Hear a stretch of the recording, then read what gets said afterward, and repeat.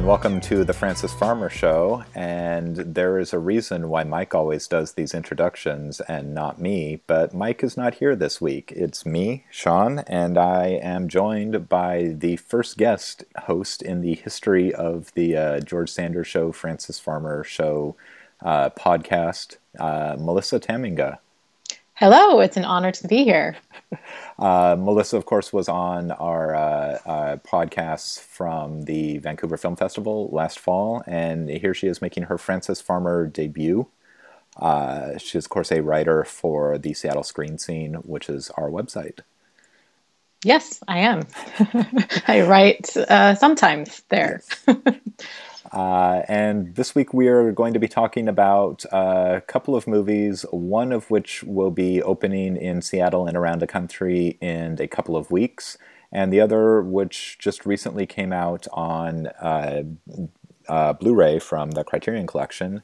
We're going to talk about Edward Yang's 1990 film A Brighter Summer Day, and Soi Cheang's 2015 martial arts film SPL 2, A Time for Consequences, which is being released in the US under the very bland and generic title Killzone 2.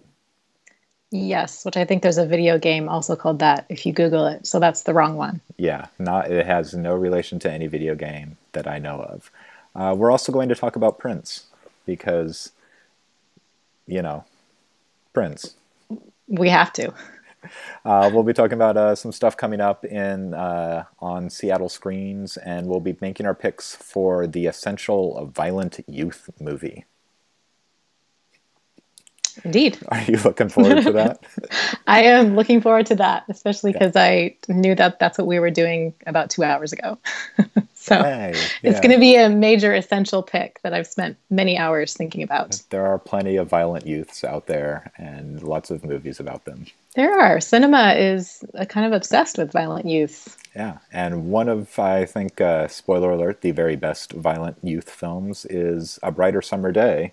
And how about we listen to a clip from that right now? Sounds great. 叶子也不要敢想吃定我们小公主，搞成他妈两个都想当老大。什么项目？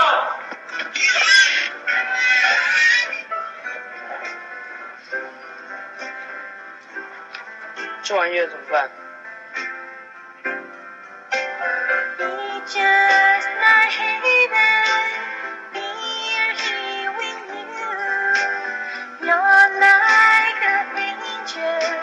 Too good to be true, but then I know I love you, I do.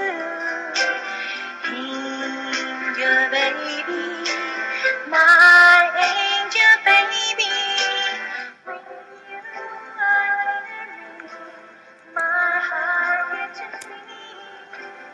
I can hardly say no, my love to free. 你在外面讲，那天在国小以后会看到我。我没说是你，我没看清楚。不是你啊。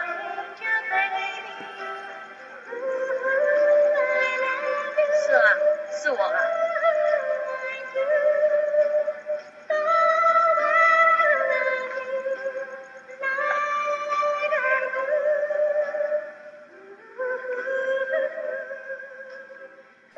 All right, so that was Edward Yang's A Brighter Summer Day, which has long been a highly anticipated release from the Criterion Collection. I think they first hinted at it like 4 or 5 years ago that they were going to be putting it out, and it became kind of a Criterion white whale. It's like it was always rumored to be coming, and then it kept getting delayed and delayed and delayed for whatever reason. I heard at one point that it was music rights because the song illegally appropriates a couple of Elvis tunes. Okay, sure. I heard it might have been the restoration quality that Criterion wasn't satisfied with the initial restoration that was done on it and wanted to do their own. I don't know, but it doesn't matter now because it's out on Blu-ray and I own it, and I'm very happy about that. It looks beautiful. Yeah, it really does. So A Brighter Summer Day came out in 1990, and it is 4 hours long, and it is based on a true story that happened in 1960 or 61 in Taiwan that Edward Yang remembered from his youth and decided to make a movie about it. And it follows a whole bunch of characters, basically revolving around a couple of rival high school, junior high street gangs in Taipei. The main character is Zhao Sir, who is played by a very young 14-year-old Cheng Chen. He has various run-ins with rival gang members. He makes friends. He meets a girl who he likes very much. He has a father who's trying to make a living as an exile in Taipei and who gets drawn into complicated activities of his own and eventually gets arrested by the secret police for a while. It's a really, really vast film, and it kind of builds up to this one kind of horrible incident which became very famous in Taipei. But the film isn't about so much that as it is just kind of recreating the whole texture of life of this generation of kids growing up in exile in Taiwan. Mm-hmm. And I don't know, I mean, historically, I think, you have to have a basic understanding of the history of Taiwan. I think the movie kind of spells it out, basically, which is that at the end of World War II, there's a civil war in China. The nationalists, Kuomintang, lost, and millions of nationalists fled the communists from the mainland into Taiwan. And this film takes place, it starts, I think, 10 years after that civil war ended. So there's this whole new generation that's growing up with, disconnected from their homeland, with parents who are in exile and don't really understand everything. And they're growing up under a military dictatorship, and kind of all of that chaos that has been their entire life is reflected in the social relationships that they have with each other. Right. And Taiwan was called Republic of China, is that right? And it was sort of allied with the US at the time and kind of was the recognized regime as the legitimate government of China. Yeah, the Republic of China was the Kuomintang government was the internationally recognized government of China. And the communists and the nationalists, the Kuomintang, fought a civil war. The communists won, and the Republic of China government went into exile in Taiwan, but kept calling themselves the Republic of China and claiming dominion over the whole country while they're in exile. And until the 1970s, that was the case. China's seat in the United Nations was the Republic of China's seat. It wasn't Communist China until Nixon went to China and basically diplomatically recognized Communist China. Right. Mm-hmm. And it remains the case now. It's like a reverse situation where Communist China claims that Taiwan is part of China, but Taiwan doesn't necessarily agree, but Taiwan can't declare its independence because if they do, then China will invade. And it's U.S. policy that there's only one China, even though there are two separate governments in them. Right. It's all very Chinese. It's very complex and Chinese. And where the form of the thing is one thing and then the actuality is the other. And as long as you kind of pay respect to the form, you can kind of do whatever you want in actuality. Right. And it seems that tension and that reality is sort of played out within the context of the film and the characters and their kind of mentally divided existence in a way. What the sort of break or the disjunction between the form and what is accepted and then what's kind of going beneath the surface in terms of personal identity and emotion and even family relationships and that kind of thing. Yeah. You see it in Hong Kong films a lot also. This is the driving force behind Johnny To's election films, where the criminal gangs have like this ritual that they have to go through, and everyone has to pay respect to this kind of ideal of criminal government that they have, but the actual activities that the gang leaders do are totally in violation of all of those stated norms of behavior. Yeah. And there are a number of like key scenes that are sort of reflective of that in this film. There's one scene in particular, it's maybe one of the most obvious ones, where the two youth gangs have kind of come together to do this concert in this kind of uneasy alliance, and then the anthem plays, and I'm assuming it's the national anthem of Taiwan. Yeah. And then and everyone is kind of standing, but it's this very awkward, we're recognizing this, and yet kind of what they're doing has nothing to do with them recognizing or being in a heartfelt connection to that formality of the anthem, and even standing for the anthem. And then of course there's the one character who is just walking through it and disregarding it. Yeah, and he's also the one who's like in the actual military. Like all of the rest of the kids are in military style schools and military style uniforms at their junior high schools, but he is actually like run away and joined the Navy, and he's the only one who is not paying respect to the national anthem. The national anthem, yeah. So I am curious what you thought about this film, because as everyone listening to this knows, I am a big fan of Chinese cinema.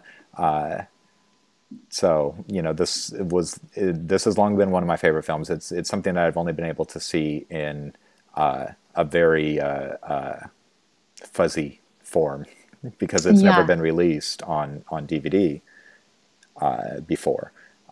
So what did you think? I ended up loving it, but I think it's one of those films that you sort of have to sink into and sort of begin to figure out what the pacing of it is, because it is a long film. And I started watching it with my husband Yuri, and he was falling asleep after an hour. Because the pacing of it is, ultimately it does build up to this violent act, and there's actually a number of violent acts that are throughout the film that are kind of simmering beneath the surface of the entire film that keeps ratcheting up the tension, and yet the pacing of it isn't like many other films that you see ever. So there's a bit of a disorientation going on in terms of how do I access the pacing of this. But once I think was able to sink into that, I love the idea of a film that is essentially novelistic, in which you are immersing yourself in the lives of so many characters, even though we are following essentially one main character, but you spend time with all of the various relationships that this person is related to. And those become very important for him and his own development and his own identity. And so there's something just truly marvelous about the complexity of that, and a film that takes the time to build all of those relationships and all the complexities of those relationships, and then also the time really to build your sense of the world itself. As you mentioned earlier on, it seems like Yang is really wanting to evoke that era and the time. And so there are these various objects that keep kind of popping up throughout the film, which on the one hand, they feel stylized because there's a lot of similar color repetitions and repetitions of just the form and the framing of things. And yet it also feels like this is a very real place, and there's a very real texture here that's going on in this world that is so specific. And so kind of the longer you're in the world, the more you feel like you begin to kind of know what it is. And you're able to, even if it is a very foreign environment in that sense for an American, someone who doesn't speak Chinese Mandarin or Cantonese or Taiwanese or Shanghaiese or any of the languages they speak in this film, it begins to feel very familiar in a way, which is odd. And I think also it speaks to again, even though it's a very specific kind of environment and a very specific kind of point in history, there's also just these very universal themes about some people figuring out who they are and what their identity is, and that sense of dislocation that I think almost anybody feels at various times in their lives. I mean, especially when you're kind of growing up and you're figuring out who I am and becoming an adult. But also because the film spends so much time with the adult characters, especially the parents, there is also this sense that they don't have it figured out either. And they're also trying to figure out who they are. And that feels very much like something that I can relate to, because I don't have it figured out now either. Yeah. In a lot of ways, like the father is just as lost as his son is, and yes, he's played their actual father and son. Is Chang Chen's father is playing his father in the film. Yes, and his story, I think, is almost as interesting as his son's, and it feels weird in a movie that's 4 hours long. But I wish that there was more. I know. I agree. Yeah, his story is so compelling, and I think it is a really interesting parallel that is set up between these two, the father and the son figure. And there are these kind of repeated moments where they are walking together or riding their bikes together, and and that's repeated kind of at the beginning of the film and towards the end of the film and kind of in the middle. But they're both kind of figuring out who they are, and I think trying to find a point of integrity to cling to, and not really knowing what that is or what that anchor is in either one of their lives. Yeah, I think. I mean, you said it was novelistic, and I mean that's also the first like word in my notes on the film, and I think I don't know that there's any better word to describe it. And I think that term gets used a lot for films, especially for longer films, and usually what it means is that there's a lot of plot, or that there's a lot of characters, like there's a lot of stuff going on, in that it feels like a massive book, like a Game of Thrones type story. Right. This is not that. It's novelistic psychologically, in that you really get inside the character's head, and you see things from their points of view in a way that you don't in a normal film, where the perspective is more outside, where you're like following along a plot. Like Yang really wants to get inside all of the characters' heads, and that takes time to do that in order to build sympathy and identification with various characters. And it requires like incredible patience on the part of the filmmaker and also the viewer. Yeah.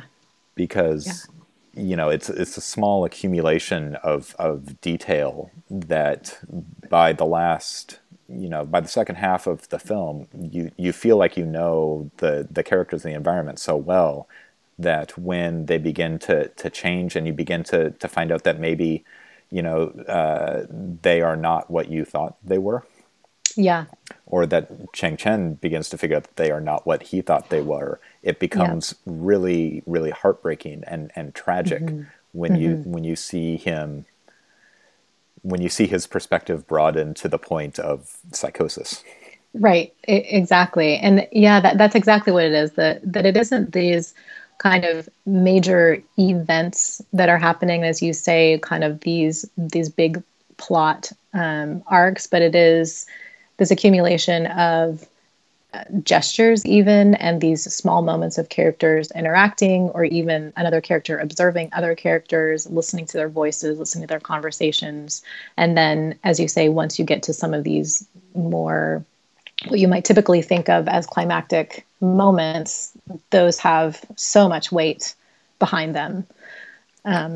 And it's not in a sensational kind of way, but as you say, the kind that really grabs at your own heart and a mind in a way that most films just don't do, even, very effective films. Yeah. And I don't know, it's hard to like think of anything analogous to it in cinema. Like, I thought of like season 4 of The Wire. which I still haven't seen, but yeah. I mean, and that one focuses on a group of kids in a high school, and they're growing up. But there's also like police procedural elements going on around them, and there's like, there's, it's building an entire like city, institutional, collapse story around that. Whereas this is just focusing on the kids, right? And one set of, or a couple sets of parents, but mostly just the kids. Most of the kids, right? I also thought of the other next closest analog is Ho Xiaoshen's 1985 film, A Time to Live, Time to Die. Yeah, I was reading a little bit about that. Yeah, it's set in about the same period. It's mostly autobiographical about Ho growing up in a small town in Taiwan, where he and his family were also exiles from China at the end of the Civil War, and as he grew up, he was kind of a delinquent. He kind of got into these kind of youth gangs that the kids in Brighter Summer Day also do. Much less violent in Ho's case. It's more like comic violence in his, as opposed to like the really serious kind of crimes that go on in A Brighter Summer Day. Right.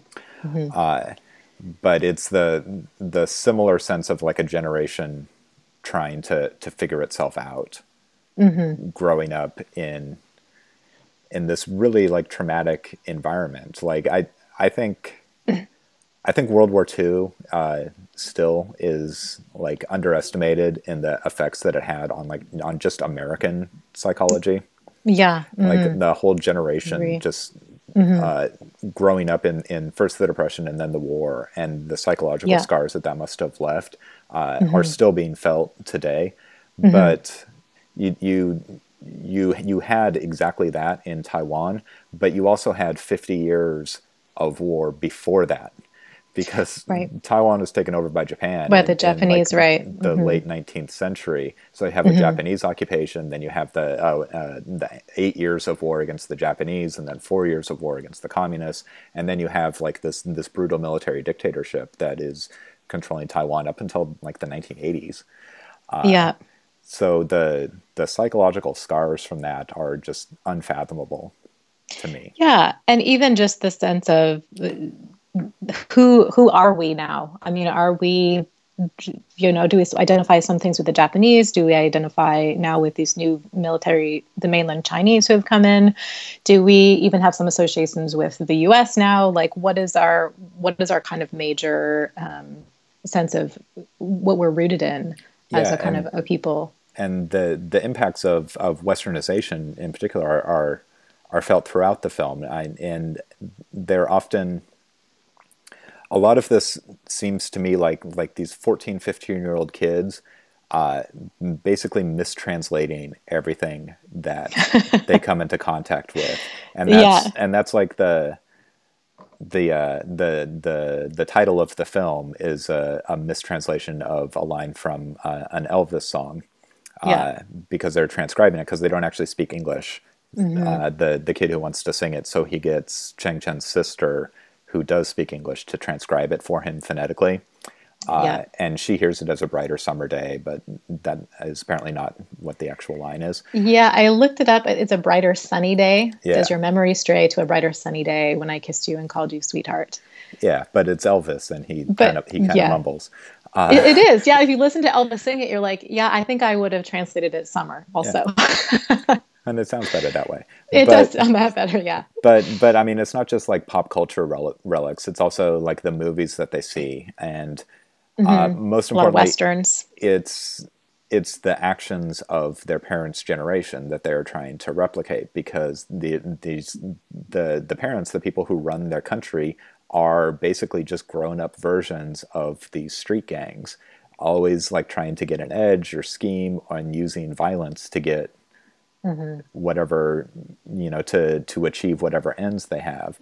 And that's what happens to Chang Chen's father, is that he's like being manipulated by this old friend of his from school.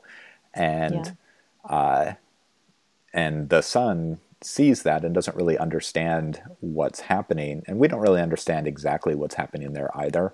Right. I think it's left intentionally vague, Mm-hmm. but you can see the young kid who, as the film begins, everyone thinks he's a bookworm, thinks he's smart and he's skinny, and they don't think that he is a tough guy. And throughout the film, he's trying to prove how tough he is, that he doesn't want to be taken advantage of in the same way his father has been. Right, exactly. And his father too, interestingly, he has there's this pressure, I think, throughout the film that the family feels for the children, to want their children to have in some way a better life, or even to be better than they are in some way. And yet the father isn't really giving his son kind of much to go on, because, as you said, he keeps playing back into these particular relationships, but he also, kind of like his son, has a tendency maybe to erupt into some kind of violence or temper. And there's a really heartbreaking scene in which he does erupt into violence and beats the eldest son for a misunderstanding of the son kind of takes it, but he believes that he's done something that he shouldn't have done, and he just keeps beating him. And at first the mother is like, apologize to your father, but then it kind of gets out of control, and you realize that he has no kind of control over his own actions or his violence. He can't rein it in, or he doesn't know how to rein it in. But that also only comes after he's been imprisoned by the secret police. So it's like it's that act of violence against him being played out on his son. Right. So it's this kind of repetition of this world, and there's no way really to break the cycle of that. Yeah. And I think his tendency toward violence too also plays into the way that in that interrogation, he kind of felt that he had a stable job. Like, I work for the government. He's a civil servant. And yet that interrogation kind of strips away all of that kind of security and stability and his sense of who he was and his place in the world. And so when all of that is stripped away, he's just kind of left not really knowing who he is or what his place is. And the only thing he can do is try to assert some kind of control. And it seems like that's the same thing that's playing out with the youth gangs, that they don't really know who they are or what their place is, and they're trying on these various roles of pop culture or power, and the only way they can kind of maybe assert some control or figure out identity is through these kind of acts of violence and control that is really arbitrary. They don't really have anything to be angry with each other about. There's not like a real enemy there. There's no ideology at stake in any of these power plays. Like, even the secret police, their tactic of what of the kind of confession they're trying to get Cheng Chen's father to give is exactly the same as the techniques that communists use at the same time, and then into the Cultural Revolution. Like, if you've seen The Last Emperor, it's exactly the same kind of thing, where they just sit the guy down there and say, "Tell us everything." Yeah, right. And they're like, "You didn't tell us about this. Why didn't you tell us about this? What are you trying to hide?" Yeah. And they just make him keep rewriting his life story until he's done whatever it is they want to know. And they won't tell him what they want to know. No, because they don't know what they want to know. Because, as you said, there's no real ideology. Because they don't really want to know. It's about power. It's about power and control. And that's such an empty thing. And I think that the father recognizes that, but doesn't really know how to get away from it or get outside of it. Because they're really trapped. Like, there's not really anything they can do. Like, in Time to Live, Time to Die, Ho says that his father only bought wicker furniture for their house because they always assumed that they would be leaving back to the mainland anytime. So they weren't there permanently. It was all just temporary. Yet they were there for 40 years. And it's the same thing. Like, there's no sense of connection to the space. They're not really Taiwanese. There's no real home for these characters. It's just a rootlessness. Yeah. And I was thinking about the way that the visual style of the film really kind of highlights the sense of these characters kind of moving within a landscape or within a kind of a set of buildings that they don't really belong to. And I think the kind of concentration of long shots that he uses, and then the use of doors and windows as framing, that kind of often will obscure the characters or part of the characters.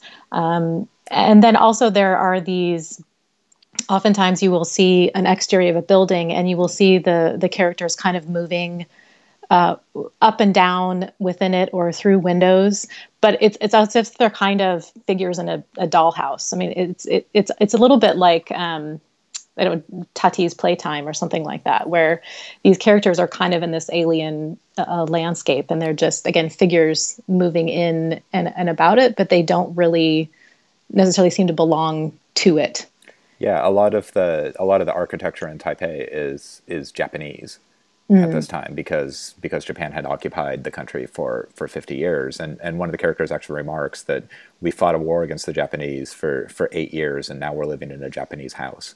Yeah. And so all of these spaces, like the homes, have these Japanese screens, and all of the spaces have like those really sharp right angles and squares and rectangles that you know from like Ozu films. And Yang really shows those off.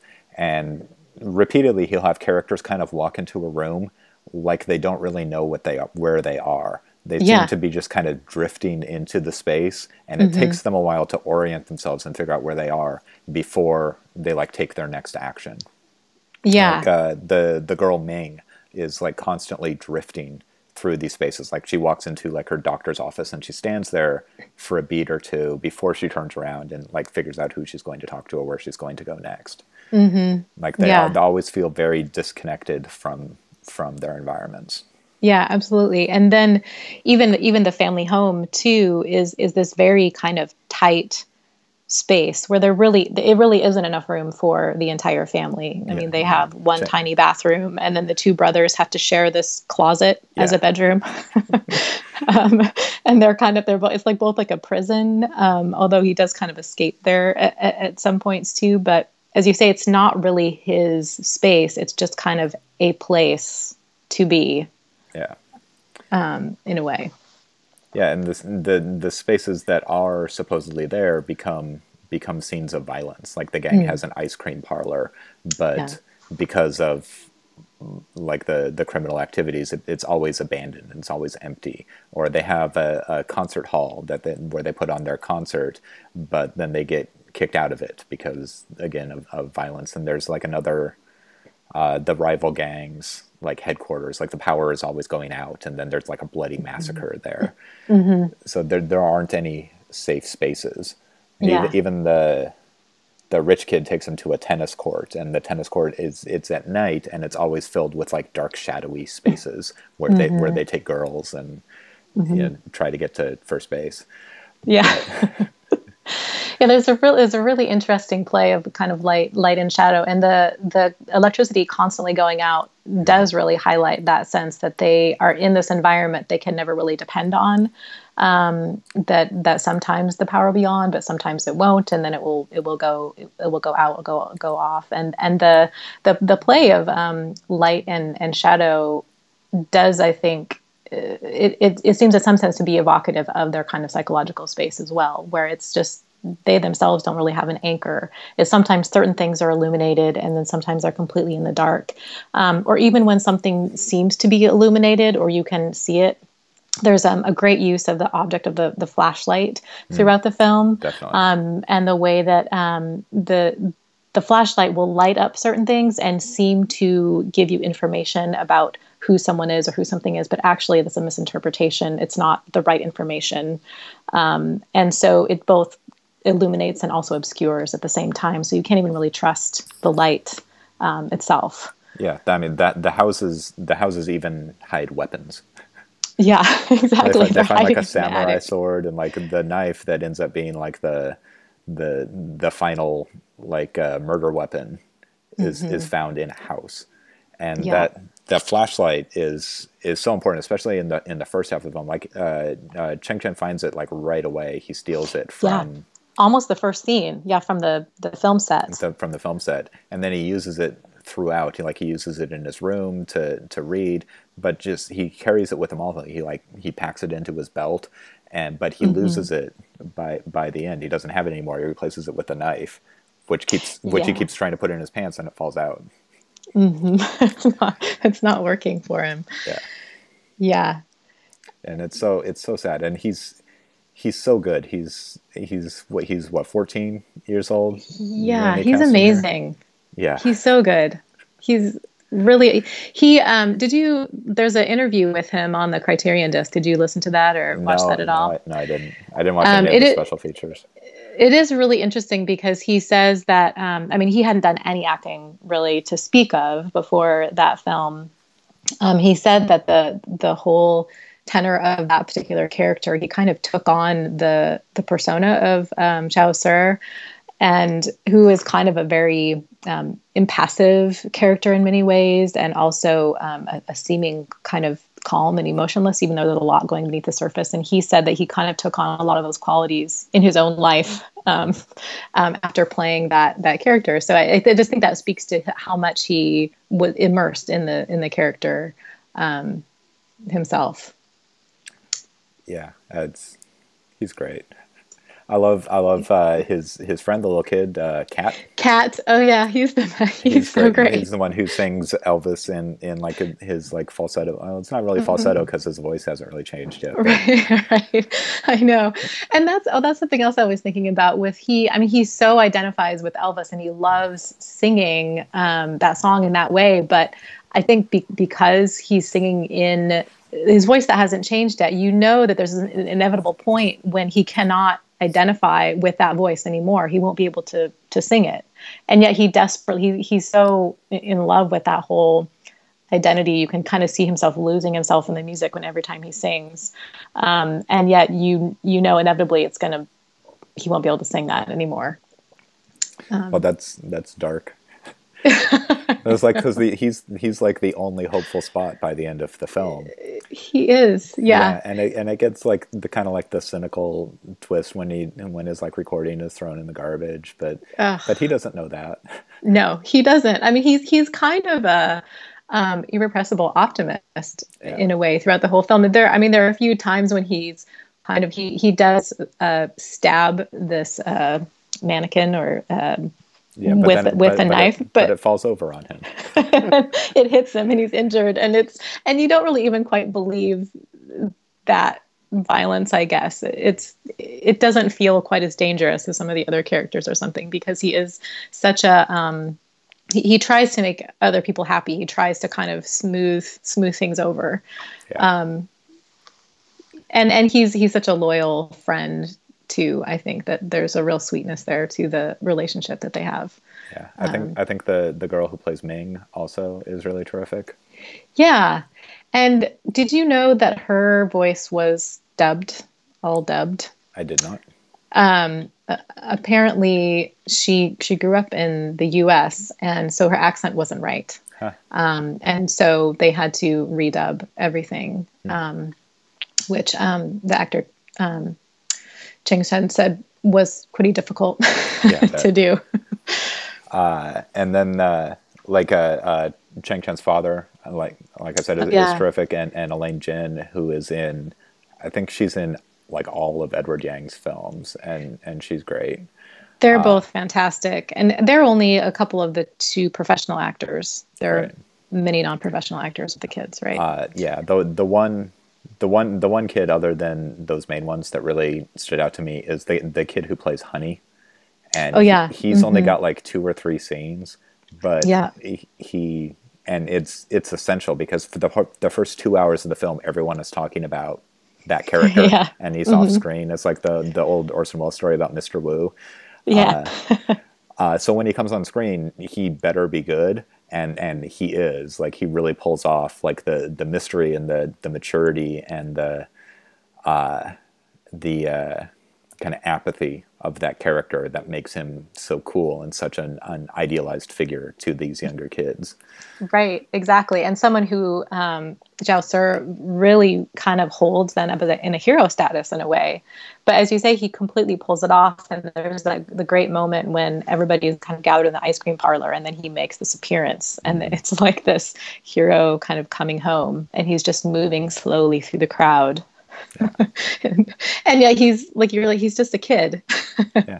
In a way. And he calls War and Peace a martial arts novel. So yes, right, exactly. Well, that is War and Peace is the other kind of analog. If you're thinking about maybe a specific novel, like Russian novels would be a good, I think, analogy to this. This film.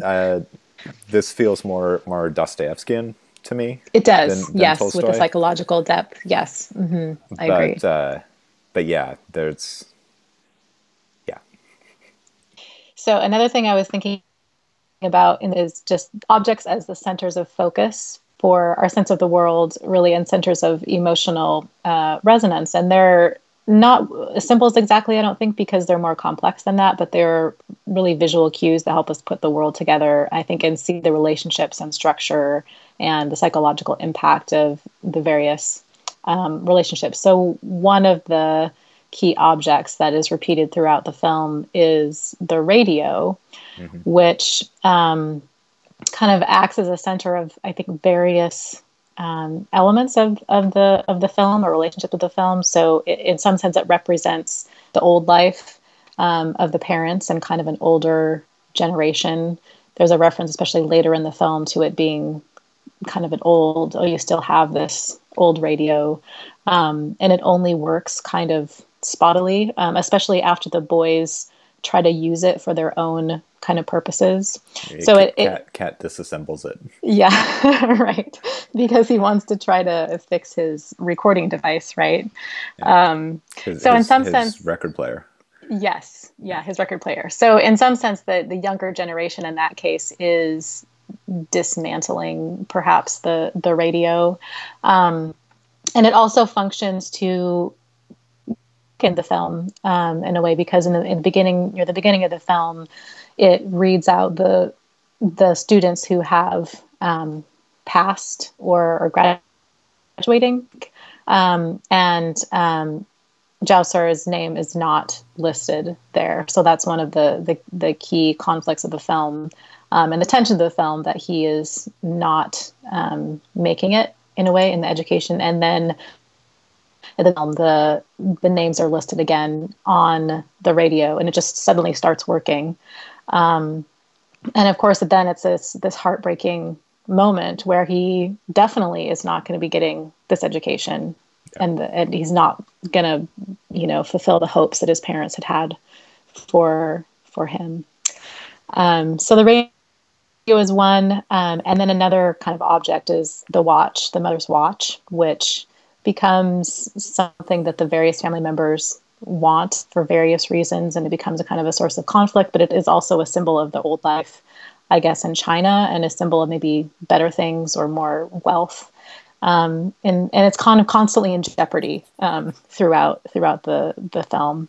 And so that seems to relate to both to identity and also the complexity of the relationships among the family members. So that's another object that I thought was interesting, as well as the other objects of violence in the film. The bats, the basketball, bats, the samurai swords, the basketball in particular seems yes. a very Western thing that could go either way. It could be a positive, but it gets used for violence. Yeah, exactly. And the bat is the same way. I mean, they're both kind of objects of play, and yet for the boys, they become perhaps more objects of violence or for violence.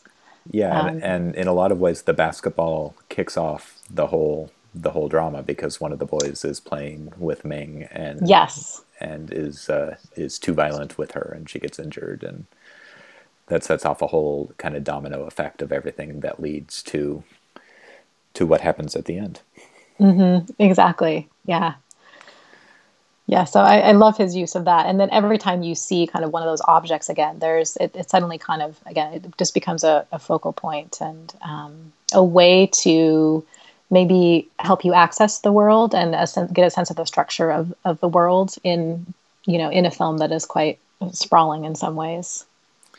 Yeah, it's so good. It really is. It's amazing.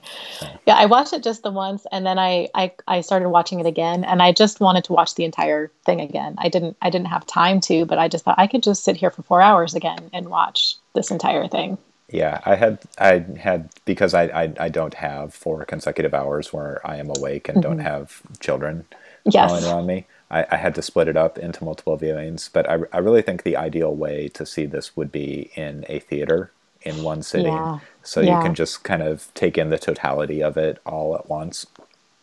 Like it plays just fine, broken up, but yeah, I think it would be overwhelming in a theater. Oh, it would be amazing. I know. Do you know of any screenings in our area at all? Yeah, this restoration has been touring for quite a while. I know it played in Vancouver last year. Oh, right. That's right. Yep. As far as I know, there are no plans to bring it to Seattle Yeah. because, life. Yeah. Right, exactly. Yeah, I don't know how much control the indie theaters have over that, but I did put a bug in the ear of the program manager here at the Pickford just to see if that's in any way a possibility to bring it to Bellingham. Yeah, it's definitely out there. Like it was restored by the Martin Scorsese's World Cinema Foundation in 2012, 2013, and that has been touring for quite a while. And a lot of Yang's films are very difficult to find. This is only, I think, the second one to get an official release in the U.S. Wow. After Yi Yi, Yi. which is also a great film. Yeah. But his equally good films like Mahjong and The Terrorizers and Taipei Story, which I have only seen in like a really, really bad VHS copy, are really terrific as well.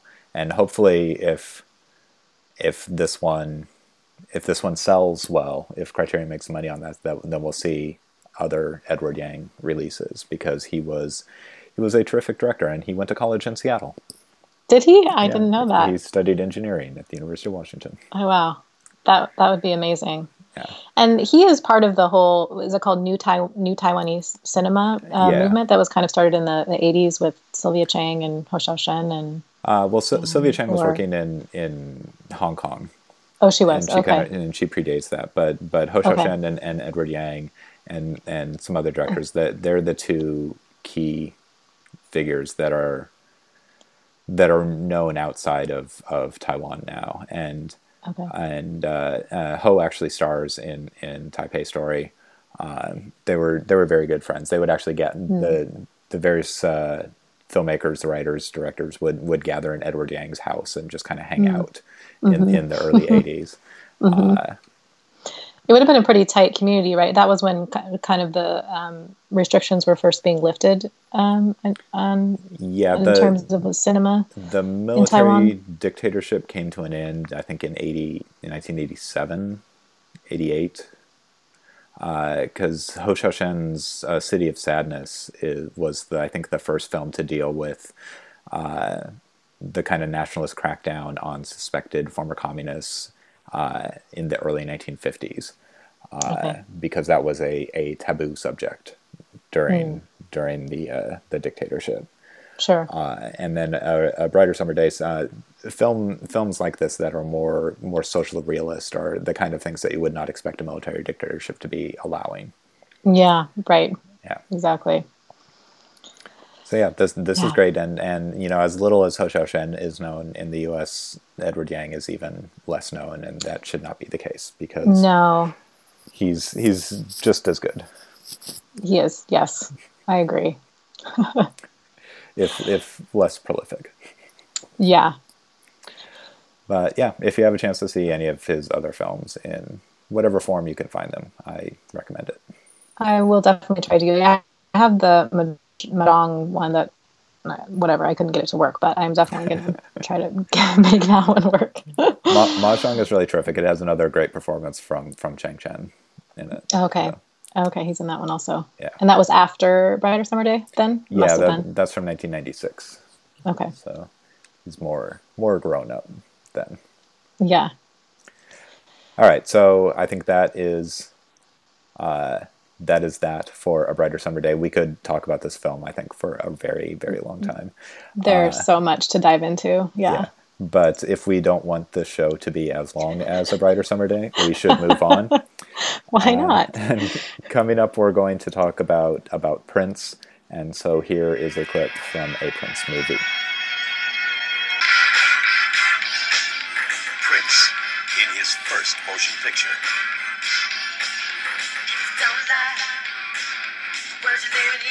Before he created the music, he lived every bit of it.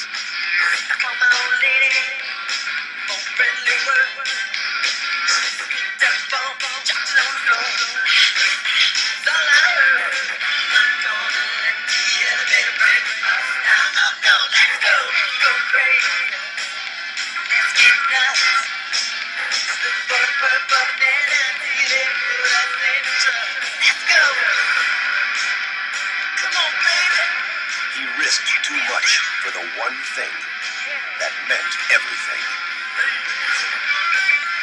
His music. Prince. The story. The struggle. The movie. Purple Rain. All right, so on the George Sanders show, we often would make use of popular music that we liked that we did not have the rights to. And one time we actually had a joke about how all of the songs for the episode were going to be Prince songs, but then we would play like some other music instead, with the theory that Prince had complained about our podcast and forced us to change the music. But, I mean, obviously he did not, because Prince never listened to the George Sanders show. What? Although he would have loved it, I'm sure. I'm sure he would have been very supportive. Yeah, so, in such a case as this would have been the kind of episode where we would play a whole bunch of Prince music. And I don't want to do that because Prince would not have wanted that. That would have made him sad or angry. Right. So that was, just a clip from Purple Rain. And as everybody who is listening to this knows, Prince died last week, very suddenly and very surprisingly and very sadly. And like everybody else, apparently, in the world, I've been really sad about Prince. How about you? Well, that is an interesting question. This is probably the worst episode for me to come on in some ways. And you really miss Mike because he's the music guy. I grew up in a conservative Christian household in which secular culture or popular culture, anything that was edgy or was essentially morally decadent. There's a piece in the Washington Post entitled "Prince Helped Me Overcome My Religious Upbringing That Shunned Secular Music" by Bethany Allen Abrahamine. And her description of her interaction with Prince's death very much does mirror mine in some ways, in part because I have very little relationship to Prince. So I thought. I couldn't, like when he died, I couldn't recall his voice, like the sound of his voice. I knew there was Purple Rain, and I knew I must know some other songs, but we couldn't think of them. But then as I began to kind of dig, I realized no, I do know all these songs, and somehow I escaped whatever control that my parents thought they had. And whether it was on MTV, which I know I loved to watch or just in the downtown stores in Bellingham before the mall came when they played cool music. I realized, no, I know all of the major songs, and even something like Raspberry Beret was like a song that I thought I want to be that person in that song.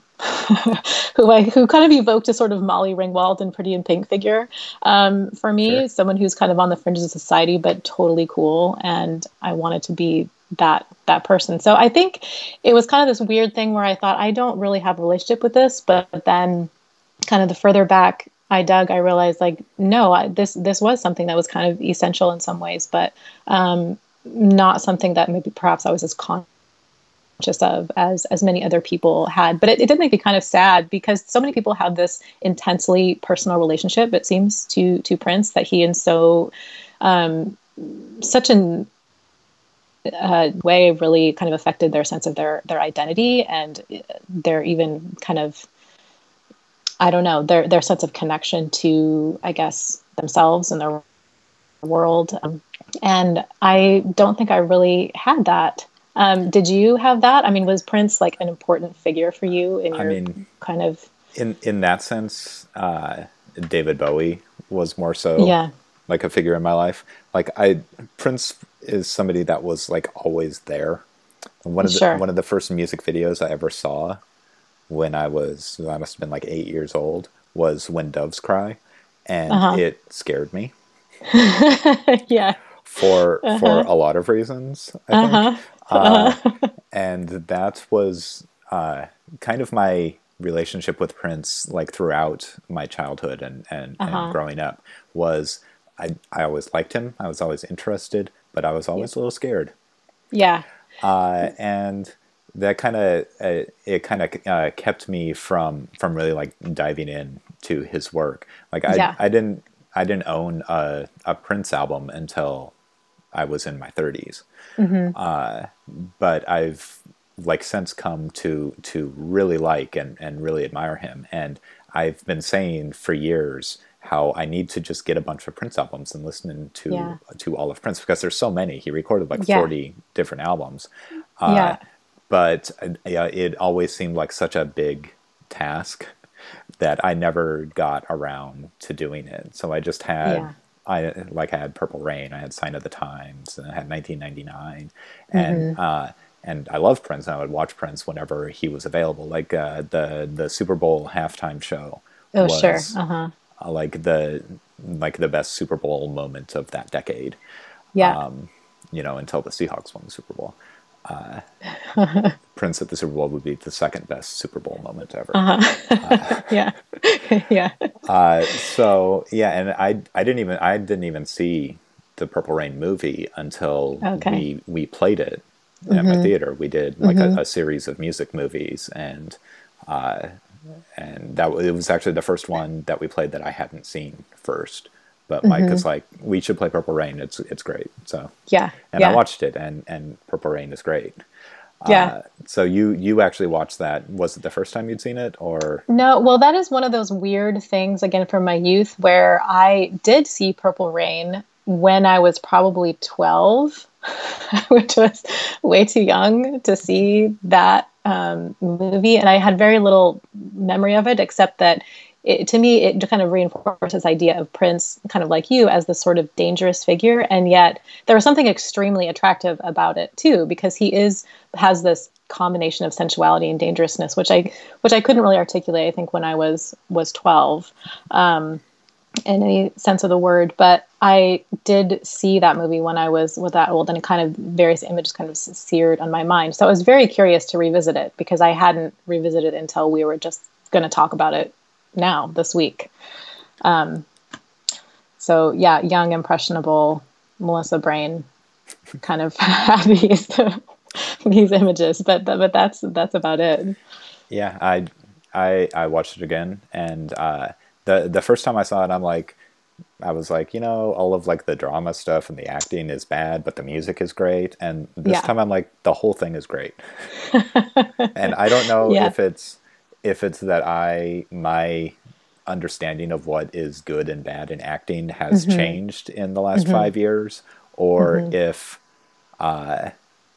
if there's something about Prince that kind of transcends acting as we know it. Yeah. And I'm not sure what that is. Like I do think that I don't know what acting is. And so movies like this make me question that we should even talk about it. Yeah, that was something I was thinking about too, because kind of in the classical sense, you might say this movie has terrible acting. And yet, what do we mean by that? I mean, he's an amazing performer. And I don't know what the line between that is. And also, as you say, what makes terrible acting? I mean, because in some sense that the final scenes where you get to work, not just because of the music, but because of the story and the acting that has come before it. And it's an incredibly moving, like Purple Rain. I was like crying, weeping at the end of it. And it wasn't just because it's an amazing song. It was because of all of the story and the acting that came before it. Like, the best example I can think of to explain this is Morris Day and Jerome Benton, who are the antagonists for the film. Yes. And at one point, it's like half hour into the movie, the two of them engage in like a variation on the Who's on First Abbott and Costello routine.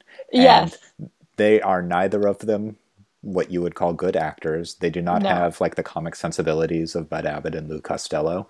Yes. But the scene with them is so fun.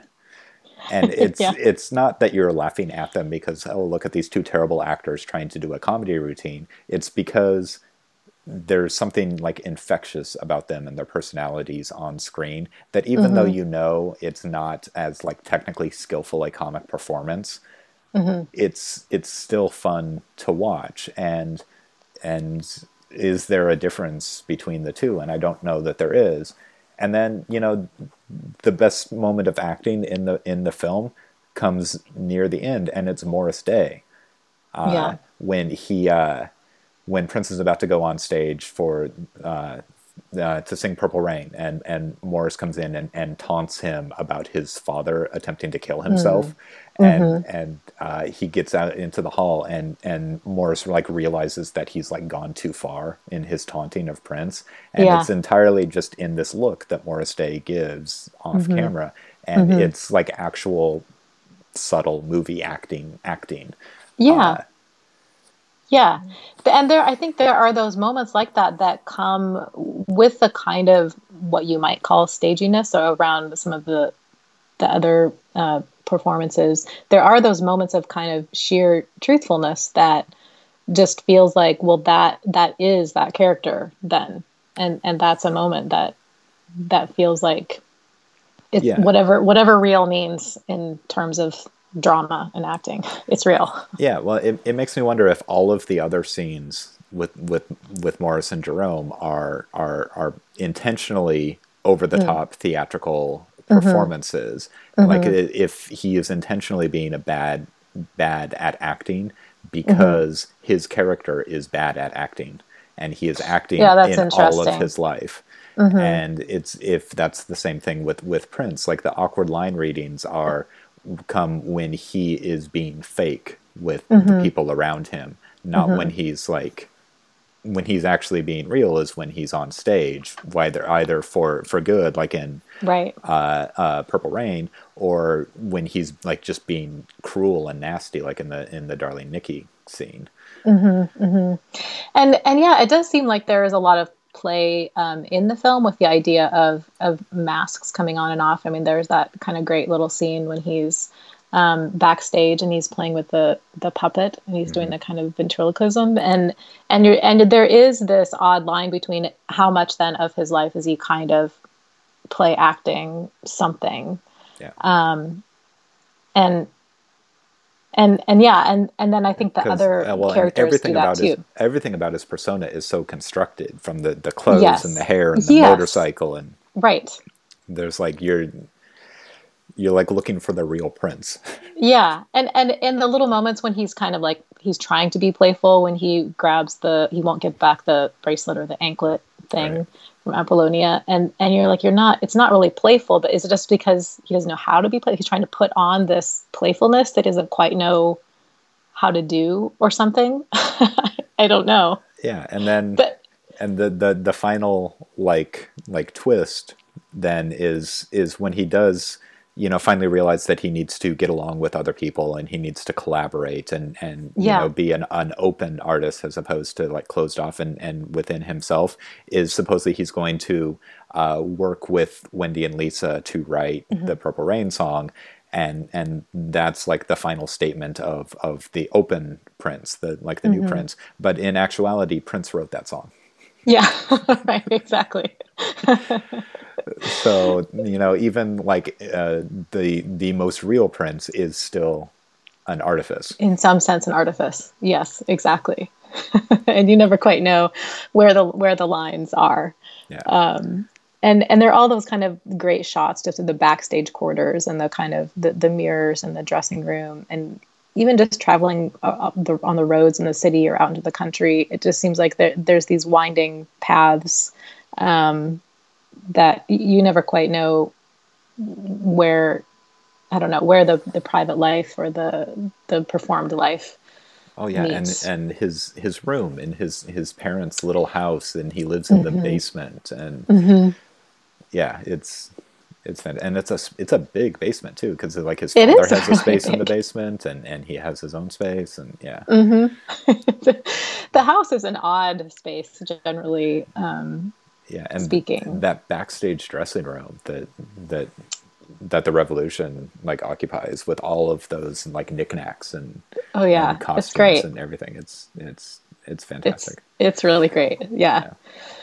Well, do you have more on Prince? No, I just wanted to recommend, I don't know if you saw, Adrian Martin has like 6 little essays kind of reflecting on Purple Rain, and they're all really great, but there is one in which he kind of reflects on kind of the weird and wonderful world of the B movie, as he calls it, and why it is kind of so great, and kind of gets at maybe something that other movies can't necessarily because of this, what seem like certain discrepancies and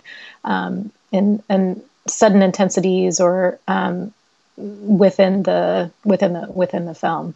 So anyway, I would just recommend those 6 essays and that one in particular. Right on. It's great. We will put a link for that in the post for the show. Nice. So yeah, Purple Rain. Like as soon as Prince died, like the wheels started spinning in exhibitors around the country, and they brought it back to theaters, and it is still playing. It's like playing all over Seattle this week. But yes. There is other stuff coming soon. So what? You don't live in Seattle. You live in Bellingham. I don't live in Seattle. Yes. Is there anything of interest coming to Bellingham in the next few weeks? Well, yes. There is Prince all this weekend. But also coming up in a couple of weeks is a movie that I have been looking forward to ever since. I think I heard about it coming out at Sundance, but it's the new Terrence Davies film, Sunset Song. Oh yeah. You heard about that one? It's it's opening in a few weeks. I haven't actually seen a lot of Davies.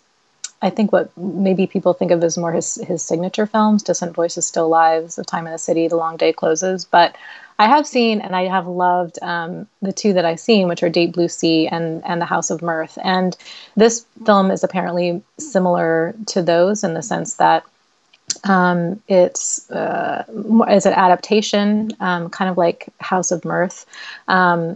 But it sounds like it's going to tap into exactly the things that I really loved about Deep Blue Sea and the House of Mirth, where visually it's stunning, but it really gets at this kind of emotional experience of the characters. And this film is based on a 1932 novel by the Scottish writer Lewis Grassic Gibbon, which I have not read the book, but it also sounds fantastic. But I love Davies just themes of emotional endurance and the influence of memory on everyday life that he teases out kind of in the various day-to-day kind of life of his characters. And it kind of leave his films I think in kind of a deep sort of emotional state, and they're often quite heartbreaking and heart-wrenching, but in such a way that feels, I think, cathartic, but it also, I think, creeps up on you. So that is the one I'm most looking forward to in the coming weeks. Yeah, I'm definitely looking forward to when that opens in Seattle too. It has not been announced yet for any Seattle theaters, as far as I know. Okay. But I am in the same boat with you on Davies. I have loved those two movies, and I haven't seen the other earlier, more acclaimed two. So, Oh, okay. Mm-hmm. yeah, House of Mirth is fantastic and Yeah. Deep Blue Sea. Yeah, coming up here in Seattle, the Grand Illusion and Northwest Film Forum are still their Seijun Suzuki series, which we talked about an episode or two ago. I can't remember. That's still going on through May 11th. But starting next week, they are doing another collaboration, and this is they're presenting films from the UCLA Festival of Preservation. And these are restored films, 35 millimeter prints of kind of obscure Hollywood movies. And I'm not sure exactly what's playing at the Grand Illusion, but the Film Forum has a list of what they're playing up.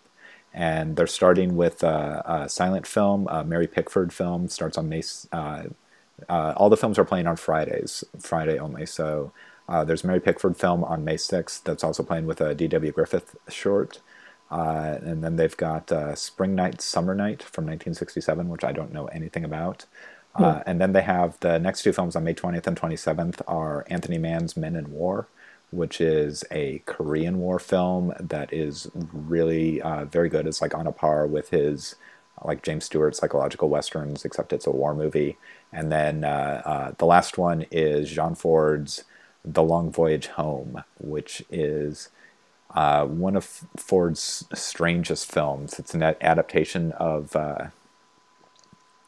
several Eugene O'Neill like short plays, all centered on this boat that's going home, like right at the start of World War II. It's got John Wayne with a very thick but apparently accurate Swedish accent, and it's all shot with in these really these expressionist shadows. With I think Greg Toland from Citizen Kane was the cinematographer on it, and it's a very unusual Ford film, but it's really good.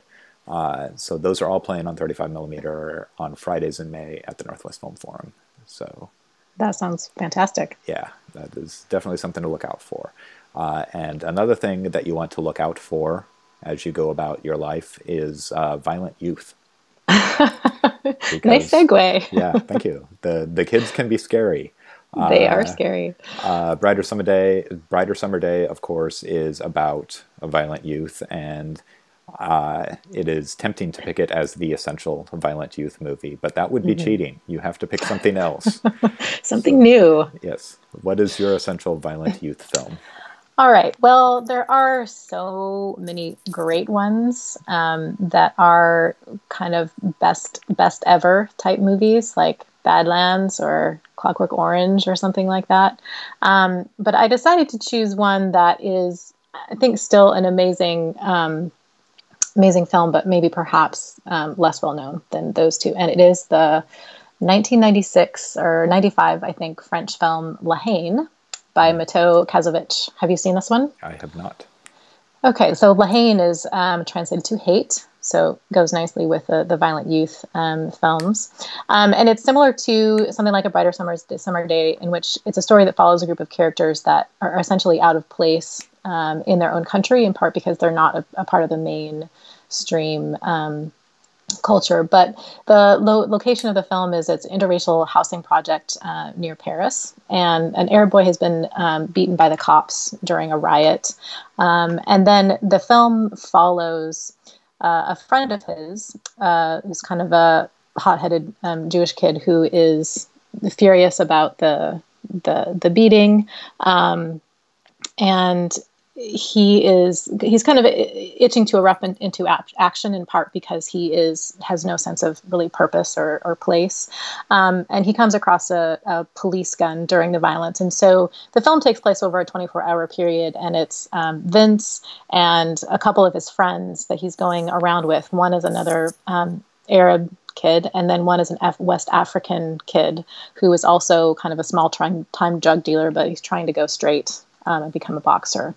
So the film really kind of taps into these three characters who really don't have a sense of place or purpose. They live in the projects. They're not typical French kids, but it's also the intersection between kind of a violent society around them, or a society around them that maybe has put them into the category of being violent because they are youthful and because they don't quite fit in. And so they're in some sense playing into that, I guess, stereotype, or forced into that stereotype. But the whole film is really a quite an intense experience in a much more compacted way than Brighter Summer Day. But there's an undercurrent of feeling of confusion and hatred kind of running beneath the surface, and you never quite know what this main character is going to do with this gun that he's picked up in the beginning of the film. So that is La Haine, and it's shot in a black and white kind of a cinema verite style, which is really effective for the film. And the film doesn't necessarily go to a place where you don't expect it to go, but I think it's effective because of the way that the tension builds throughout the entire film. Oh, and it's I should say it's Vincent Cassel in the lead in this film. Right which, on. Yes. I remember that film. I think Criterion has put it out. Yes, they have there's a Criterion version of it. Yeah, but I never got around to seeing it. When I was taking French, my French teacher recommended it highly. Yeah. But that it's great. Yeah, and there's an interesting there's an intersection between kind of pop culture too, and also the American culture that they're trying to imitate what they think of as kind of black culture in the U.S., and yet they don't quite know how to do it very well. So there's an interesting overlap then with Brighter Summer Day in that regard. Right on. My pick, I was tempted to just go with Rebel Without a Cause here, yes, because that film is famous, but it's like more famous than it is recognized as actually being a great movie, and it's a really, really great movie. But I'm going to go on the obscure side with Choi Hark's Dangerous Encounters First Kind, which is from 1980. It was Choi Hark's third film, and to me, it's the film that kind of unlocked Choi Hark to me, and then made me kind of realize what exactly he was getting after with all of his later films that are much more mainstream and more palatable genre films. Dangerous Encounters is about this trio of teenagers growing up in Hong Kong in like these horrible slums, and they are just nihilistically violent. There's like two boys that are engaging in like just street crime. They're like I think they put bombs in like movie theaters, so like little like tiny bombs go off inside movie theaters. And they meet a girl who is like truly psychotic, like she like tortures animals in her house. And her brother is Lolier, who is one of the star of Shaw Brothers films in the 1970s, and he's a cop. And the three of them get caught up in this kind of criminal war with a gang and some Americans who are worse than all of the Hong Kong people. So it's just this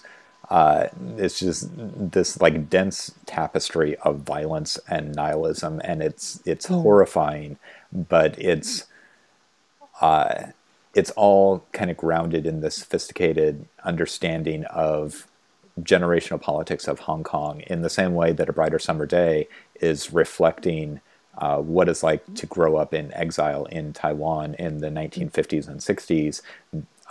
Choi Hark's film is, and a lot of the films from the Hong Kong New Wave, of which this is like one of the most important works, are about this generation that's grown up in exile in Hong Kong, in exile from China for much the same reason that the Taiwanese were in exile.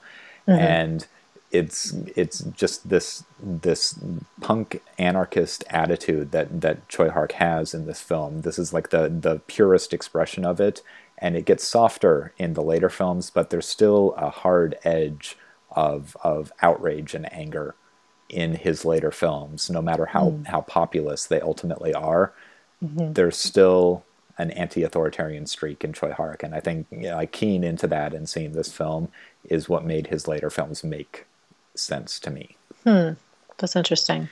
It was heavily censored on its release. It's still, I don't think, available in its proper form. Actually, when I watched it 3 years ago, I found it on YouTube, and somebody had taken like the censored version of it and spliced in the scenes that had been cut out from a VHS version of the original film. Really? So wow. they're like these like dramatic shifts in video quality, and it has this feeling like a film, like a truly underground film, like something that has to be pieced together and you have to seek out, and it kind of adds to the charm of the film. Like it is like a dangerous film. Oh, that's fascinating. Yeah. So and it hasn't been ever restored or like kind of put together again? Not as far as I know. And okay. So yeah, I recommended seeking it out through subterranean means, because it's a subterranean film. Dive into the world of the film by Exactly. That sounds great. All right. So speaking of Hong Kong, another nice segue. Good job. Our second film tonight is SPL 2, Time for Consequences, and this now here is a clip from that film.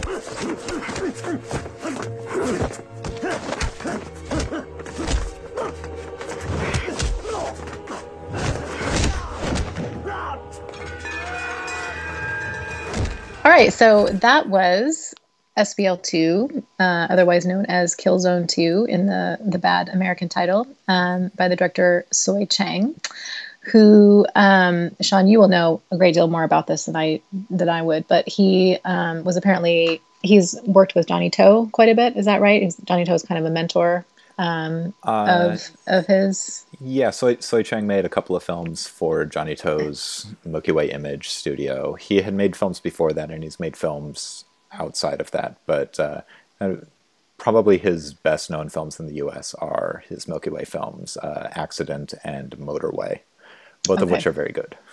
Okay. And so this is kind of a loose sequel to SPL, the first one, but that was a different director.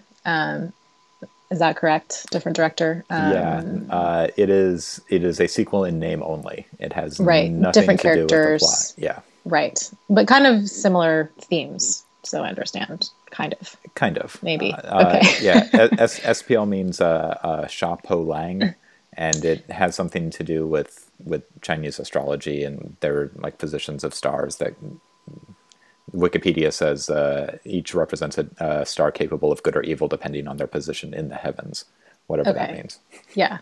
And that does kind of play out in this film in terms of the sort of intersection between what might be fate or what's driving these characters' destinies and their kind of their own desires. So kind of a loose description, I guess, of the plot. There are it's set in both Thailand and Hong Kong, and the plot is rather breathless and complex. But essentially, there is a crime ring headed up by Mr. Hung, played by Louis Gu. You're gonna have to help me out with the names.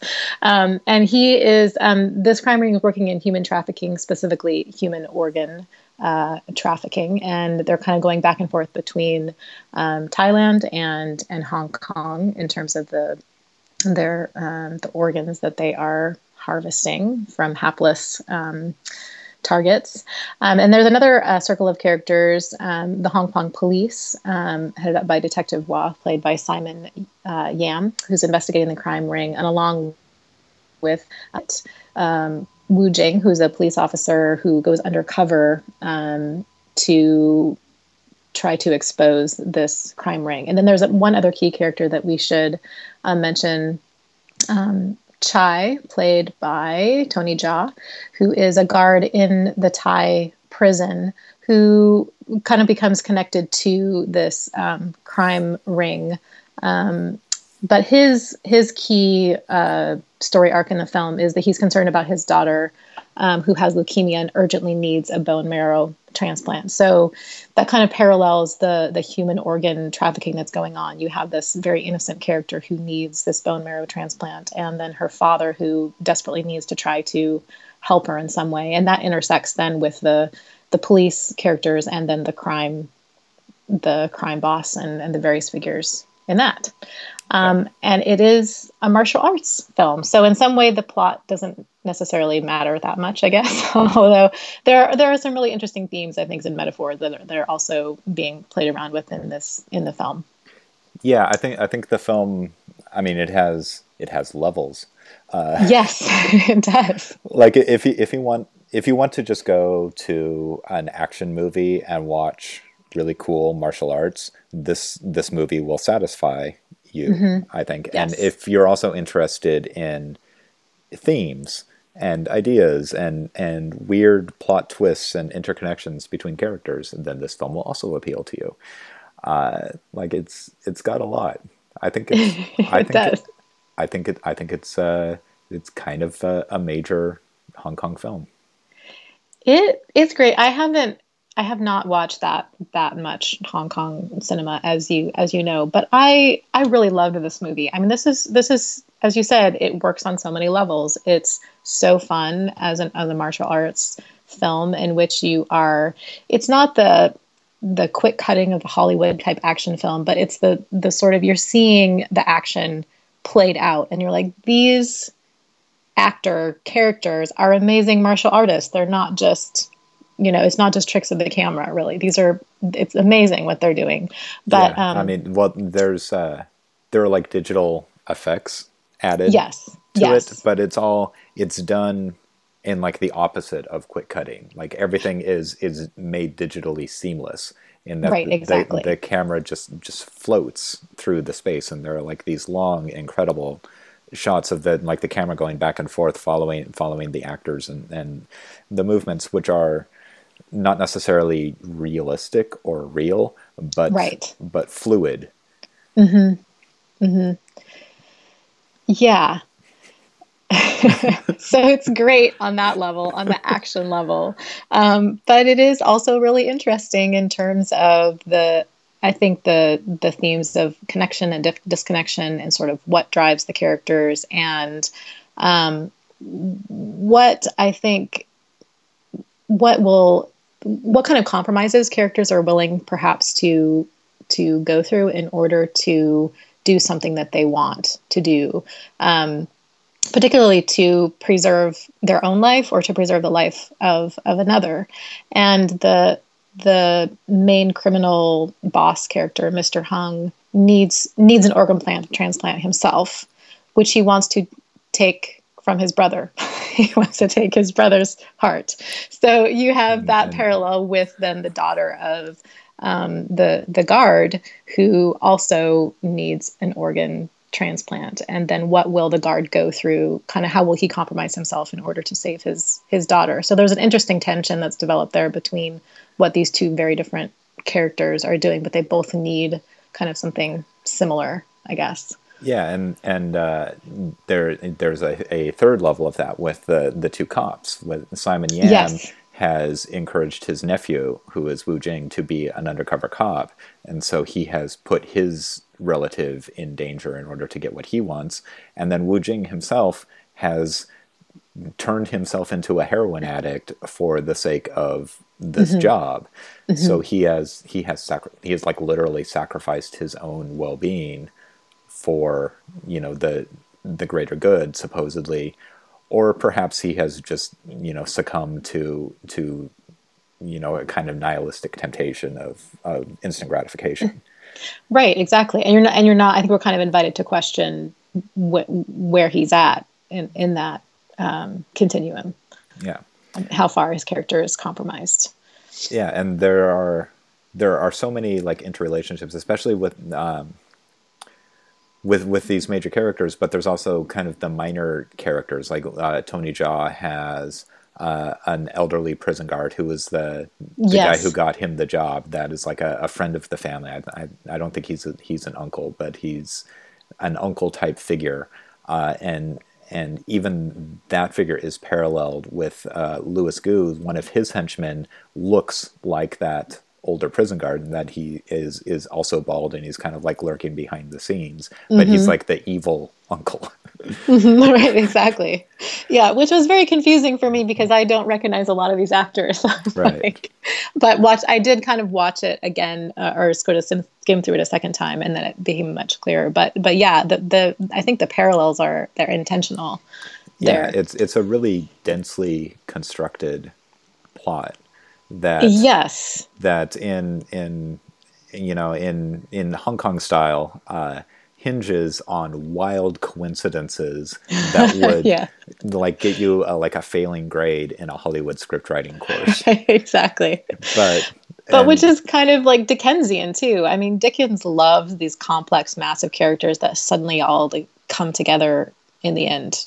Well, I think to criticize this film for having like a plot built on coincidence is to entirely miss the point of the film, which is an assertion that coincidences like this happen, and then if that is the case, then how do you function in society? Like, what does this mean, like metaphysically, about the universe, if like the one guy who can who matches your daughter's bone marrow happens to be the undercover cop who has been imprisoned in your prison? Right. Exactly. What do you do about that? What does that mean? And I think this is like in keeping with some of Soi Cheang's other films, and it's also very similar to a lot of Johnny To and Milky Way Wai films, Wai Fai films, that are similarly like absurd causally from the Hollywood script writing point of view, but become really interesting, exercises in trying to explain randomness and interconnection in the universe. Like randomness and fate are the two principles I keep coming back to in Johnny To's films, and accident in particular I think is a very interesting riff on that idea. In that film, Louis Gu plays the leader of like a criminal gang, and what they do is they commit murders, but they come up with like these complicated like Rube Goldberg systems that make the murders look like accidents. Okay. And and because they do this, they believe that there are other people out there that make murders look like accidents. So whenever an accident, like an actual accident, happens around them, they can't tell if it's real or not. They can't tell what is a coincidence and what is a conspiracy. And it in kind of like a riff on the conversation, it drives Lewis Gu nuts, as he cannot tell the difference between randomness and fate. And yeah, there's definitely that going on in this film. And then the question of where does kind of human endeavor and effort fit into that? Do you keep trying if, you're still, your life or those of the lives of those that you love in some sense still hinge on these various random things coming together or not coming together. And that's kind of where the superhuman physical exertions of the two leads come into play, is that they endure like incredible like physical punishments and yet keep fighting. Yes, exactly. And like I'm, you're not a martial arts movie fan. I assume this is like the first time you've seen Tony Jaa and Wu Jing. I think so. Although, I've seen one Johnny To film, Drug War. But they kind of looked familiar to me, but I don't know. So I feel like there must have been something else that I've seen, but Tony Jaa is Thai. Okay. He broke out in about 10 years ago with a film called Ong Bak, which is like a very low budget martial arts film that was followed by two kind of historical prequels that are very like kind of CGI heavy. And he also did a movie called The Protector, where he like travels to Bangkok to rescue his elephant, who's been stolen. Okay. I swear Tony Jaa in SPL 2 has more lines in this film than he had in all of his Thai films put together. Like he was pretty good, I thought. Yeah, this is the first time. This is the first time he actually acts in a movie. Like before, he is just like this, like incredibly violent dynamo who is never allowed to speak. Like he's like very monosyllabic. But here, like he's working in like an advanced action cinema, like Hong Kong's system. He's allowed to act, and he's really good. He's really good. And I mean, he has to kind of really bring it with, these scenes with his daughter. There's a lot of deeply felt kind of emotion that he has to sort of bring to the table. Yeah. And Wu Jing kind of had a similar career path. Like in the first SPL film, he has a small role, and I think he has no lines in that film. He is like the like lead assassin for Sammo Hung's criminal gang, and he like pops up and is just like this whirling swirl of death. He like kills everybody, and he has like this amazing fight sequence with Donnie Yen that's like the peak of Hong Kong action cinema in the 2000s. But he, and that's mostly the kind of film that the kind of roles that he's playing. He's very quiet action star kind of guy. I haven't seen a lot of his other work. I think he's directed a film. I think he did Wolf Warrior, which I haven't seen. But these two guys together are probably like the best martial arts film performers of their generation. And they're so great. I mean, that final scene when they're in the Lotus Cub, when they're kind of together facing off with the warden Ko, I think it is. Yeah, Zhang Jin is the actor, and he was actually in Crouching Tiger, Hidden Dragon. He was Zhang Ziyi's stunt that's double. Right. Yes, yeah. And he was also in the Grandmaster as well. Yeah, he's one of the rival masters in the Grandmaster. Okay, yeah. Hong Kong cinema, martial arts cinema, is still really dominated by the generation of actors who came to prominence in like the 70s and the 80s, like Sammo Hung and Donnie Yen are guys like in their 50s and 60s are still like the major stars, and there haven't been the charismatic stars to kind of fill in the gap after them. This feels like the first time that you see stars that could fill that gap. Yeah, they both. I mean, they both have the charisma for it. I mean, as far as I could tell from this film, and like I want to see them in more stuff. Yeah. With major roles like this, and this is one of those movies too that I'm like, I need to get more of this now. Where can I see more of this? And it also makes me think that, why do we have like this? This could appeal to such a broad audience. I think. I mean, you have so many people going to Batman versus Superman, but this movie, it's so much better. It's so much better, obviously. And like, just like, how could you not love that? Like any person, even if you think you don't like a subtitled movie, I mean, this is great. It's just, this could be a blockbuster. Why isn't it a blockbuster? Racism. Yeah, I don't see it. I really hate that it's being released in the US by Wogo, and I really hate that they have changed the title to Killzone 2. Yeah. And there's literally no reason for that. Like the first SPL was released in the US or on video in the US as Killzone, and that's kind of understandable because American audiences aren't going to know what SPL means. The shop right. That doesn't mean anything. So they give it like a generic action movie title. Right. That's fine. And this is SPL 2, but there's no connection between this and that. Like, there's no reason to make it be Killzone 2. Like, audiences here don't know Killzone. They don't care for Killzone 2. They're not going to go see it because it's Killzone 2. They might not go see it because it is called Killzone 2. Killzone 2. And they're like, I haven't heard of the first one, so this one must be even worse. Yeah. Or I didn't see Killzone. How can I see Killzone 2? Exactly. I mean, if they're going to rename it, they could have just dropped the SPL 2 and just gone with the subtitle for, A Time for Consequences. Yeah. Yeah. That's a great title. Yeah. Or it's a good title. Sure. It's a title. Yeah, it's a title. Okay, it's not great. It'll work. It's better than Killzone 2. Yeah. Which is just utterly generic and gives no sense of what the actual movie is. Yeah, right. And I mean, I just think there's a space for this. I mean, my husband Yuri, he does like movies, but he's not in any sense of the word a cinephile, but he and his brother loved Jackie Chan movies. And we're talking like the older Jackie Chan movies.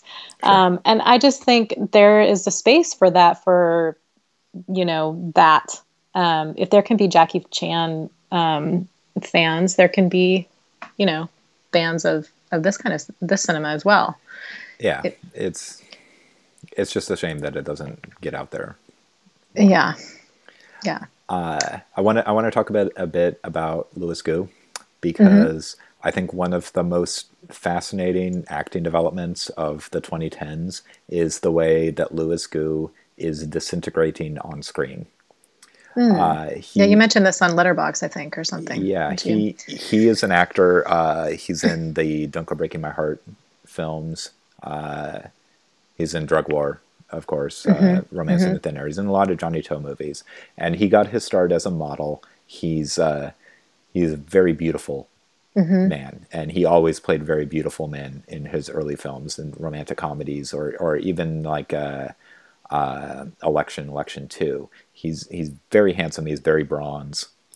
But as he's gotten older, I think he's 50 now. As he's gotten older, his roles increasingly involve him being physically mangled in some way. There's a whole series of not particularly good Hong Kong thrillers called Overheard, which there are 3 of them, and they're like a lot of Hong Kong sequels. They are not related. There are different stories with like the same cast. And in each one of them, Louis Gu gets dismembered. Like he loses an arm or a leg or something. He's falling apart. And this film, he's like literally rotting from within. And it's so fascinating to me that an actor whose career is built on his physical beauty, as he gets older, his roles are increasingly turned on the dissolution of that. Yeah. And there's nothing really, almost nothing action oriented about this role at all. There's a final scene where there is like a bit of action with him, but it's just pathetic. I mean, he's on the floor, with kind of grappling with his brother who he wants to get the heart from, and there's all this medical like instruments all over them, and it's just pathetic, especially when you compare it to the amazing action scene that's going on outside that particular room. Yeah. I don't know. There's just something about that choice for that actor to keep playing these roles where he is falling apart that, you know, do you think he's choosing it, or? I think so. I mean, I think it's bringing out something in him. Like even in Drug War, like the final scene of Drug War when he like is, when he's like strapped down, he's gonna get like the lethal injection, and he's just breaking. And it's so fascinating to watch this man repeatedly kind of break himself down in film after film. And you know, I am an auteurist. I believe in the auteur theory, and I believe that actors can be auteurs, and I think that Louis Koo is in these films. Like it's bringing out something personal from him as a performer.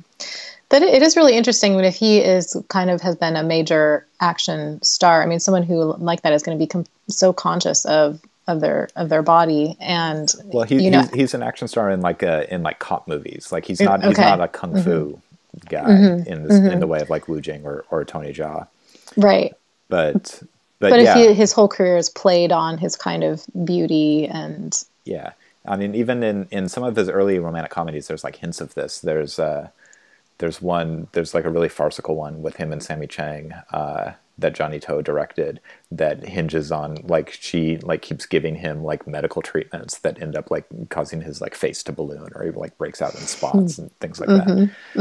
So there's just there's something about Louis Koo and him falling apart. Like it's an interesting trend. Like you keep looking for Louis Koo movies and see where he goes.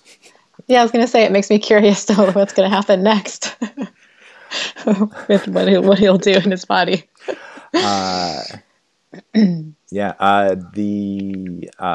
did want to mention that the film was edited by Johnny To's regular editor, David Richardson. Okay. And I think goes towards kind of the competence of the way the action is put together, which is so unusual. Like you remarked on it compared to American films, and I kind of mentioned the kind of digitized fluidity of it. At first, I found it like a little off-putting because like the action is sped up at times, and it's slowed down at other times, and it's very clearly manipulated. But watching it a second time, it's so beautiful watching the interaction between the movement of the camera and the characters in the foregrounds and the backgrounds, like the signature sequence, like exactly halfway through the film is the prison riot. Yes, and I was just going to say that. Yeah, so many planes of action going on up and down and like three-dimensional. Apparently, the film was shot in 3D, and I think that would have been amazing to see that. Oh, it's such an amazing, that whole sequence is just kind of stunning to look at, the levels of what's happening all over the screen. Yeah, and that I mean, I don't want to be too neat here, but the fluidity of those movements kind of mirror the fluidity of the character interrelationships that we see that tie everything together. Like it all comes together in this really dense web, and it would be totally wrong to have that thematically going on with the character relationships, the daughter and the organs and all of that, and then have action sequences that are all chopped up like a Bourne movie or something. Yeah, that's a great point. Yeah. So. And I think even that, like the final scene with the three men fighting, that also has a complexity to it that I think that most action films don't have, where you're invited to think about the relationships and interrelationships between the characters rather than this is just an action scene. I mean, there's a web of connections here. And the choreography for that final sequence is so impressive. Like the way that Zhang Jin moves, and he, again, it's fluid the way that he anticipates his opponent's movements and kind of counteracts them. Like he takes their punches and he moves and they kick, but he like moves his leg away just as they're moving. So it's all very watery, and it is all of a piece, and it's a total film in a way that not a lot of action films are. I agree. I mean, there's this fluid. It's thrilling. I mean, it's there, that fluidity that I think you don't see generally, and so it feels really fresh and just exciting.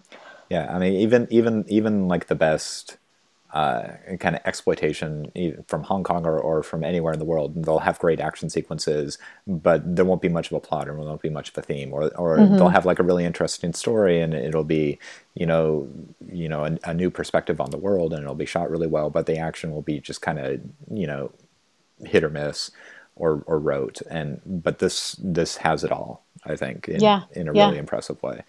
So I hope that audiences find it when it does come out under whatever title. Yeah, I hope so too. I mean, I'm gonna make my husband Yuri watch it. I'm gonna tell my brother not to watch it. Like, you like Jackie Chan? This is the next thing. You've got to get into this. Right on. So that is that for SPL2, A Time for Consequences. We are going to listen to some more music here. We are not going to rip off Prince. Mike actually, speaking of Prince, was on his way to Minneapolis, and on the airplane he wrote this song, and he said it's called Stalactites.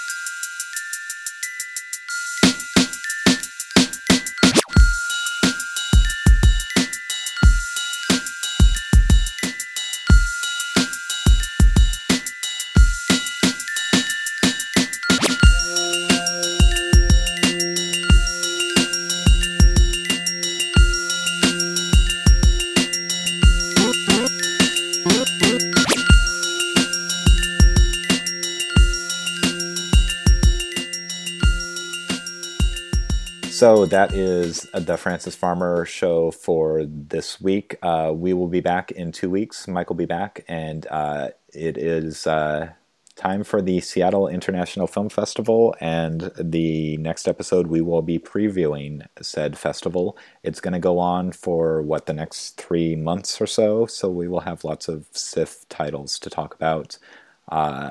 You will be covering SIFF for us, Melissa, on Seattle Screen Scene. So I just got my accreditation, so I'm good to go. Yeah. Are there any titles? Is it really 3? It's 3 months? No. 3 months long? It's like 6 weeks It's long. like a month, right? Yeah, it's ridiculously long. It's like 40 days or something. It's a very long festival. Yeah, it's a biblical flood of a film festival. Are there any titles that you're hoping make it onto the schedule? I haven't really thought that far yet. I think that there are, but I can't. Nothing comes to the top of my head. I bet you Sunset Song will be one of them. Hey, that would be good. I won't have to wait around for the Pickford, although. Yeah. Well, we will know by this time next week, and then in a week after that, we will talk about it on the podcast. Okay, great. So if you are in the Los Angeles area and listening to this show, you should be going to the Turner Classic Movies Classic Film Festival, which is going on this weekend. And I'm going to post the show on Saturday. So you will have missed the shows that were on Friday, which is tomorrow as we're recording this. But you still have time to go to the TCM Film Festival on Sunday. And this is what is playing on Sunday at the Chinese Theater. Starting at 9:45 a.m., they have Douglas Sirk's All That Heaven Allows. Then they have Charlie Chaplin's The Kid, the Marx Brothers' Horse Feathers, John Ford's She Wore a Yellow Ribbon, and then finally Vincent Minnelli's The Bandwagon. And I cannot think of any better way to spend Sunday, May 1st than watching those 5 movies in a theater in Los Angeles. That is an amazing lineup. Yeah. That's so great. Yeah, you don't even have to leave. It's all in the same screen. You don't even have to get a new seat. All of those movies, you're just hitting every beat. Yep. Of what you need out cinema Yeah. right there. Absolutely. So go do that, Los Angelinos. That sounds great. Something else that's also playing in Los Angeles coming up on Friday, May 6th, is a restoration of some Laurel and Hardy shorts, which, John, you haven't finished your Laurel and Hardy marathon, I don't think. No. Have you? Are we going to get back to that? Someday. I yeah, it's been like 3 years, I think, since I've actually written anything on that. Yeah. That was you. I think you took a shift into Hong Kong cinema or something like that, or I don't know, back into it. I got perhaps. sidetracked, but that was a really fun project. Those shorts are great. Yeah, great. Well, some of the shorts that are showing are some of my very favorites. Helpmates, Counting Hospital, and the Music Box are just classic. Best use of hard-boiled eggs and nuts in a film, I think, ever. Also one called The First Mistake, which I haven't seen. And then a longer film called The Flying Deuces, which I also haven't seen. But Laurel and Hardy are probably one of my why I love film today. Has to do with my early introduction to Laurel and Hardy. My parents got the reel-to-reel movies from the library, and we watched Laurel and Hardy shorts, and they were our favorite thing ever. And so this would be fantastic to go see on the big screen. Right on. We actually talked about Laurel and Hardy on one of the very, very first George Sanders shows. We talked about Sons of the Desert. Yes, I remember that. And I think we talked about Music Box in that episode also. I'm not sure. Yeah, but, I think you did too. Yeah, Laurel and Hardy are fantastic. Yes. It doesn't get better than that. All right, so that is the Frances Farmer Show for this week. Thank you to Melissa for filling in. Thank you for having me. Yeah, it was nice, I think, for the listeners to listen to somebody who is not Mike and I. So, well, that remains to be seen. hopefully we can do that more. That was one of our goals when we became the Frances Farmer Show, was to try and integrate other people from Seattle Screen Scene onto the show. So hopefully this is just the first of many times you will be appearing. That would be great. I'd love to come back sometime.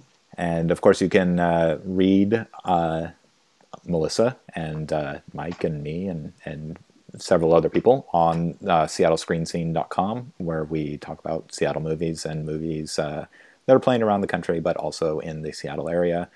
We have a Twitter account at Seattle Screen, and you can email us at seattlescreen@gmail.com.